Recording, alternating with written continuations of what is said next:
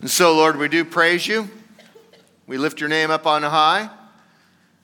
May we be the church. May you send us out this week to be the best examples of Jesus that people run into. And may we own your prayer that you taught us to pray. And we all said, amen.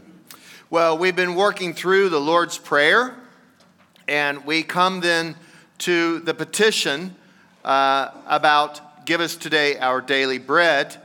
And so it goes like this out of Matthew chapter 6, if you're in your Bible, if you're bringing it up on your phone or whatever, Matthew chapter 6, verse 9.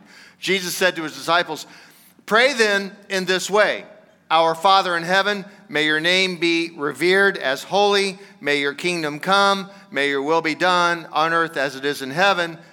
And then verse 11, give us today our daily bread.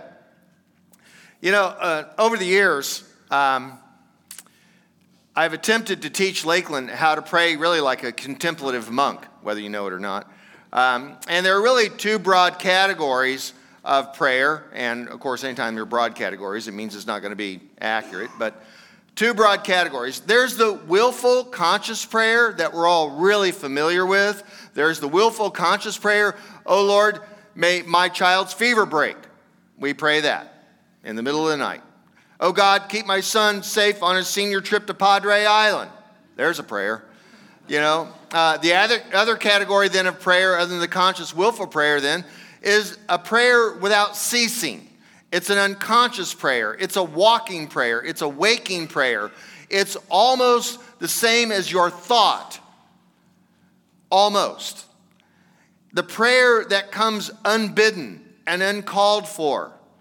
The conversation that we have with ourselves all day long, and yet God is present. So there's the two categories, the conscious and really the unconscious prayer. And so this fourth petition, give us today our daily bread, out of the way Jesus taught his disciples to pray, is really in both categories of prayer, the conscious and the unconscious. Yes, it's a prayer for food and shelter, the most obvious thing. I need food, Lord. I need shelter, Lord. I need enough money to buy food for each day. Yes, Lord. Oh, Lord, may we have enough to live on this just for today, just this single day. And give us today our daily bread is also then an unbidden prayer, a walking prayer. Give us today our daily bread is more than just a nice nod to God for keeping us alive each day. Daily bread commits us to a certain relationship with God. This is one of the most relational prayers we find in the New Testament.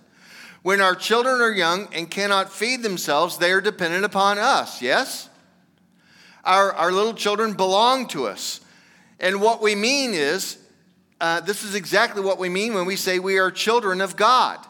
It's a statement of belonging. Who do I belong to? I am a child of God. Without God's food, we starve to death, spiritually speaking.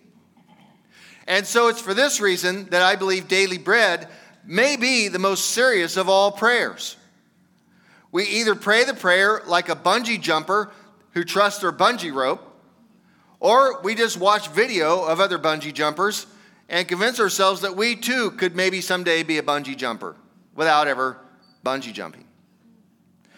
We are good-hearted, well-intentioned, thrill-seeking who are completely out of touch with the reality of bungee jumping.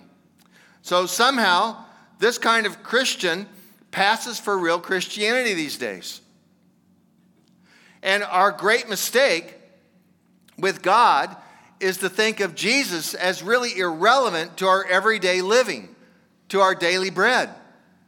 Dr. Dallas Willard, one of my favorite authors, he's passed a few years ago, Dean of Philosophy, by the way, at University of Southern California, states, and by the way, from Buffalo, Missouri, you know, when you're heading down 13 to go to Springfield, the little sign says Buffalo. That's where he's from. Isn't that amazing? Dallas Willard says this: "The real world has little room for God of sparrows and children. To it, Jesus can only seem otherworldly, a good-hearted person out of touch with reality. Yes, it must be admitted that he's influential, but only because he affirms what weak-minded, faint-hearted individuals fantasize in the face of a brutal world. He is like a cheerleader who continues to shout, 'We're going to win,' even though the score is 98-3 against us in the last minute of the game. So says Willard in The Divine Conspiracy. Willard declares that Jesus is simply not relevant to most of us in how we live our daily life. Furthermore, Willard accurately assesses why many Christians who attempt to believe in Jesus find it impossible to actually follow Jesus because Jesus has nothing to do with the real world of sleeping and eating and raising children and going to work and cashing paychecks and going to the doctor and playing sports and enjoying hobbies and driving the car and cooking and watching television and shopping and fast food drive-ins and bodily functions and all of the normal life that crashes into it's unexplainable, like illness and death and dying and all of it that belongs. Do we even ever attempt to bring God into the picture of daily life? This is the God who shows up when we don't have any other answers. This is the God of the gaps, as it's called. In Europe, 2% church attendance, 40% for a funeral, God of the gaps. Oh, when somebody dies and we can't explain anything, then I guess we'll show up. Otherwise, what do I need God for? And for vibrant, healthy, affluent, busy, competent suburbanites like us, pat ourselves on the back, we have few gaps where we actually depend upon God. This is why, this is the reason why the Bible so often talks about bread as a metaphor for the spiritual life. Bread.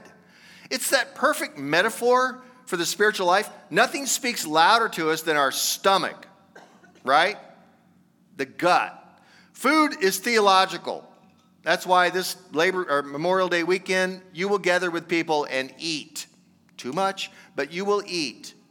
Because food is human and it brings us together. We eat daily.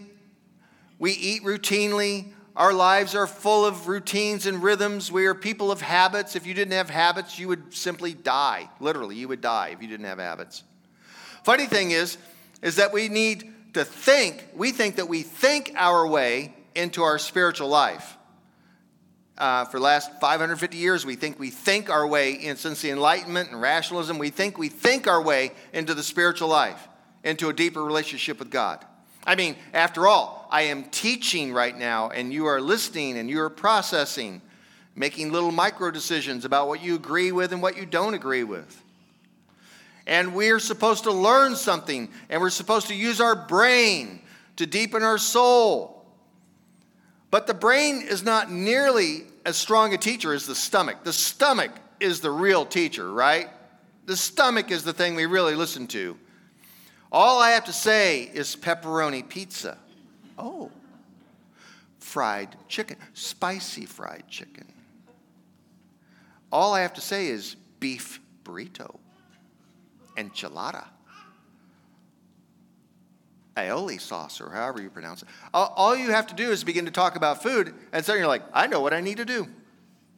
I need to march myself out here as soon as this guy quits, and I'm going to get something to eat.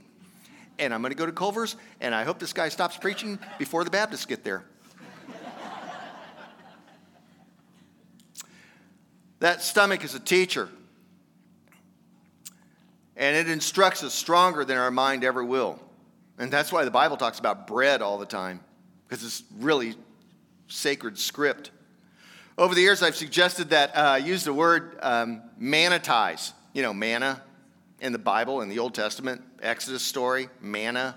In the Hebrew, it means, what is it? Because they didn't know what it was. It literally means, manna means, what is this stuff? You know, manna. Manna, the mysterious wafer-like bread, for lack of a better term. I'm not even sure that's what it was. We don't know, even today. It was a wafer-like stuff that the Hebrews had to collect every morning while they wandered in the desert on a 3-week journey that took 40 years. And so they got bread every day. Manna. They were manatized, you know. And the Hebrews couldn't save it up, right? They couldn't save up the manna. If you saved it up, it rotted, except on Friday, because then you could save it for the Sabbath, and it somehow would last 2 days on that day.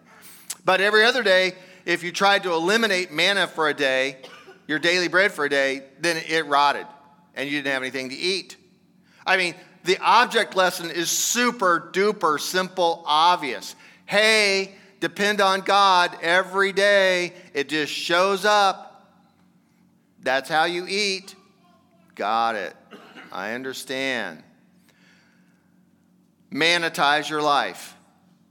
Manitize your life. Man is this daily reminder to the Hebrews that they're absolutely dependent on God for their next meal. Obviously, I mean, this is bottom shelf lesson with God. How do we manitize our lives in this day? We don't go out in our front yard and pick up manna, right?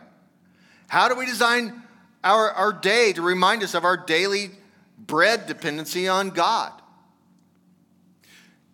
Well, if you want the obvious manitized moment, then go home today, this holiday weekend, and bake some bread for dinner. Like, make some bread. Bake bread for dinner. This is where you're doing that micro decision, like, that's not going to happen. But nonetheless, entertain me for a moment. So, you'll see that you have to babysit the bread if you bake bread from scratch, right?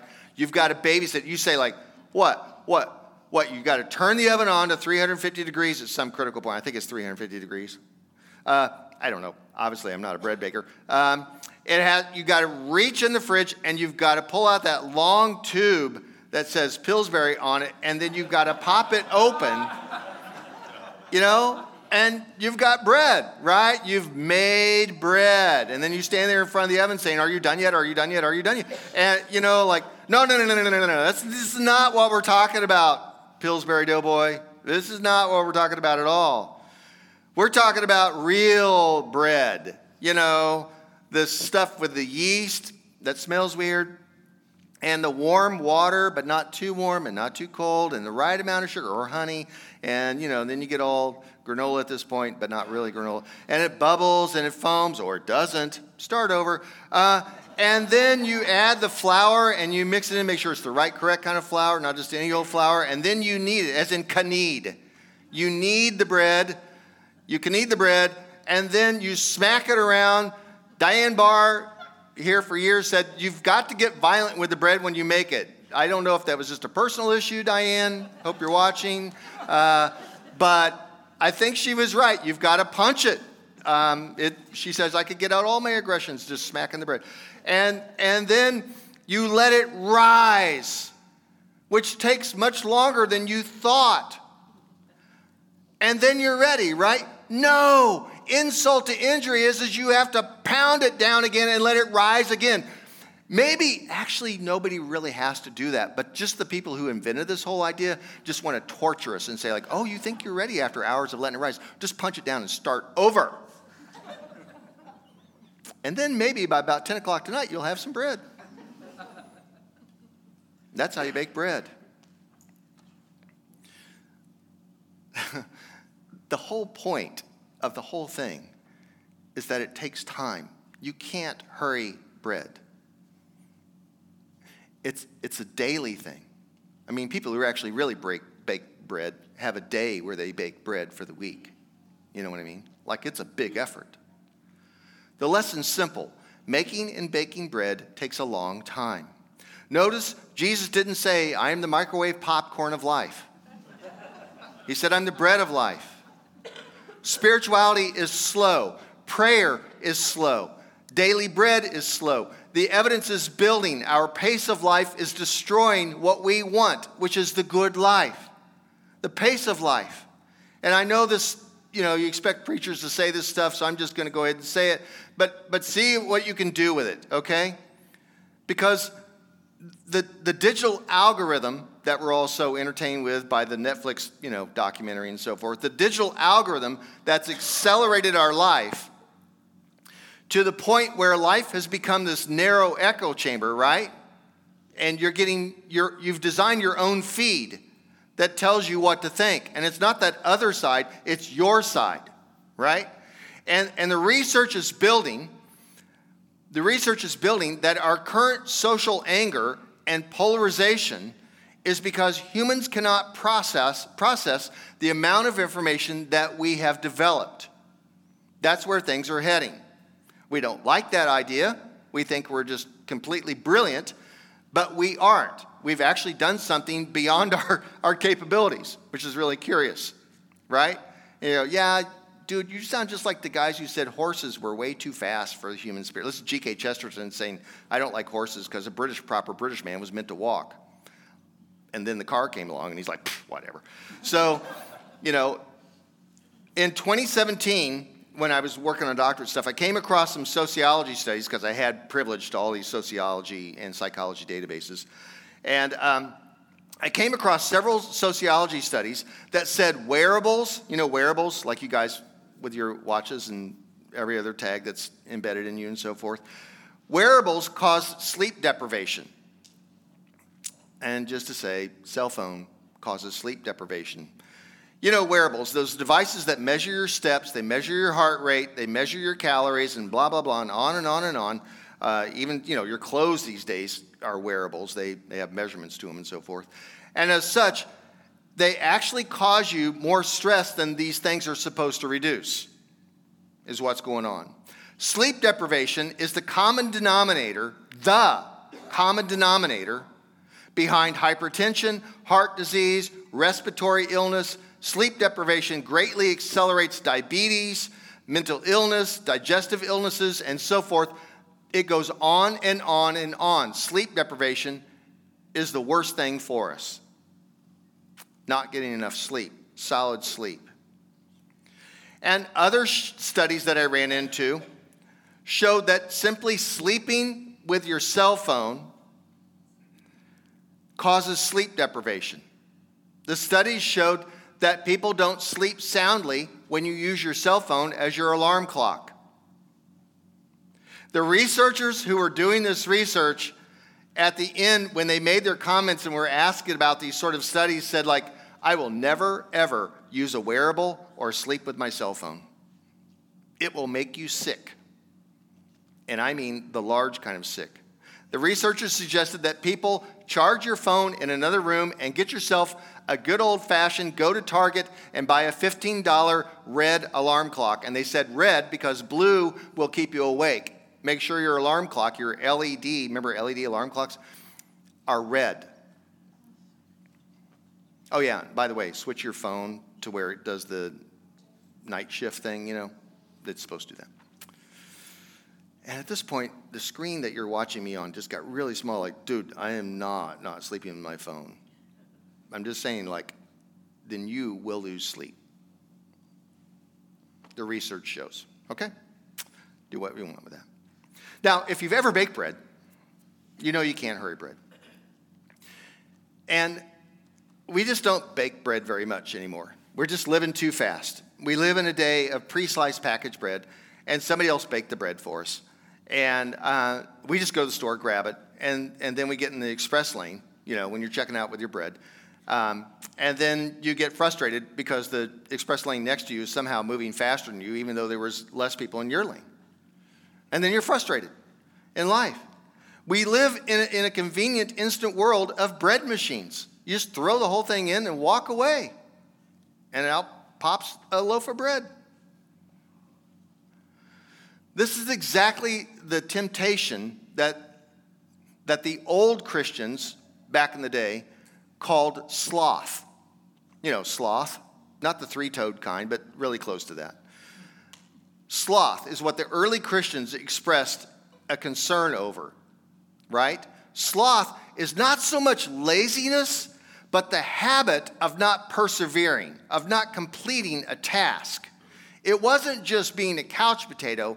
It was actually just being random, living a random life. Sloth is not this couch potato thing as much as just being crazy, running around with no intention or not knowing. Basically running around like a chicken with your head cut off. Not completing any one thing is the true definition then of sloth. It's not just being lazy. For example, not making time to bake bread then would be sloth, right? Bread making takes hours, or other things like it. You'll do well when you mow the lawn to not put in your wearables and then try to catch up on your iPods or your podcast or, things like that. Just let it go silent. This last year, I was up at Conception Abbey, and the abbot, the head dude, travels all the time, not there most of the time, very busy, important man. I'm out walking this 2-mile trail. Walking, nothing in my ears or anything like that. And here comes the abbot on a riding lawnmower with headphones on. I'm like, the head dude is mowing the grass. Like, whoa, he's like Mr. Humble. So next day I talk to him. I run into him. I go, so you're the guy who cuts the grass out there on the trail? He goes, oh, yeah. Just me and the mower. None of this. And he kind of did this sort of thing. Like, none of these people I have to take care of. No budgets, no spreadsheets or nothing. Just me and the mower, man. For hours. That's his solitude. I'm like, you're a monk. And you still need to mow the grass? Yep. Strange things. All of this is what kills us. That's why I changed my job in 2008. It was a big step for me. And I started leading solitude and silence retreats at a monastery in the middle of nowhere, Missouri. The same place where this monk is, right? A bunch of monks.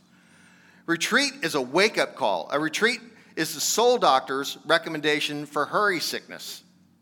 That thing where you actually just are ill because of the pace of life, So this fall, every few years, it's kind of a rare window opens up. And this fall, I'll start leading a new group of about 10 people on a solitude and silence retreat at this same monastery, 2 hours north of here up by Maryville, in the middle of nowhere, Missouri. And retreat is this wake-up call, and it's this treatment that we need. And I'm inviting you to check it out. You can come to the first retreat. You're like, not my cup of tea, monks, monastery. Or, I'd never, like one man told me, he said, I'll never go to that. Like sitting around all day praying and trying to think up junk to say to Jesus all day long. Like, that's drive me crazy. And you're like, well, it's not like that. Talk to your fellow Lakelanders who've done retreat, and you'll see what they say. They're like, it's not like that at all. What it does do is it turns you back into a human being instead of a human doing. And it settles you down. And you get to find yourself. I've seen people simply walk over to the graveyard where you see original Irish and German immigrants from the 1820s, and their graves are there. And they'll walk over and they'll sit on the bench and they'll say, I don't know why, but I just started crying. And then I got out a little piece of paper and I started writing down, why am I crying? And pretty soon they're saying, because I haven't thought about my mom or my dad or that thing that went so wrong so many years ago and in years. Oh. Well, you're not going to do that standing in the checkout line at Hy-Vee. Not real well, anyway. When do we make the space and when do we make the time for that sort of thing? And that's why I offer these retreats. Because it's the only thing I can find that gets people at the feet of Jesus and teaches them how to bake bread, metaphorically speaking. Manitize your life. Go for a walk if you don't want to do the retreat. Go for a walk. No music, no podcast, no audiobook, no wearables. Go for a walk. Sit by a lake. Watch the birds. You're like, dude, you sound like you're saying that we should all just go join the nursing home. Like, maybe. Maybe. Bake bread. Read the Psalms. Write in your journal. This is prayer. This is this unbidden, unconscious monk prayer where you just wait upon God. Be still and know that I am God. This unbidden, unconscious prayer, this is the beginning. This is the daily bread. This is the other side of daily bread. Other than the stuff like, I need some food today, this is the one that says, I need to have God as my food. Here we are, guys. Here we are, Memorial Day weekend. And it's intended to be this national holiday to honor our loved ones and those who've paid the highest price to serve the rest of us. And yet this holiday is clouded by a nation that cannot seem to stop school shootings and injustice and marginalization of all sorts of classes of people. And I believe Christ and Christians are still the answer. They are still the answer. If we would follow Jesus, Christians, brothers and sisters, if we would follow Jesus rather than our news feeds and rather than sensationalism, Jesus rather than who's in and who's out, Jesus teaching us to feed on him as our daily bread, then the kingdom of heaven will come on earth as in heaven, just like we are about to pray in a few moments. This is what we have been gifted and charged with, brothers and sisters. We are in charge of bringing about the Holy Spirit as the kingdom of God on earth. It gets done this way. With your one lifetime, you have been given this mission. We step up instead of getting swept along in the current of society. This is how we change the world. And when Christians do this, the world changes. And when they don't, nothing changes. It's just that simple. Amen. Go in peace, everyone.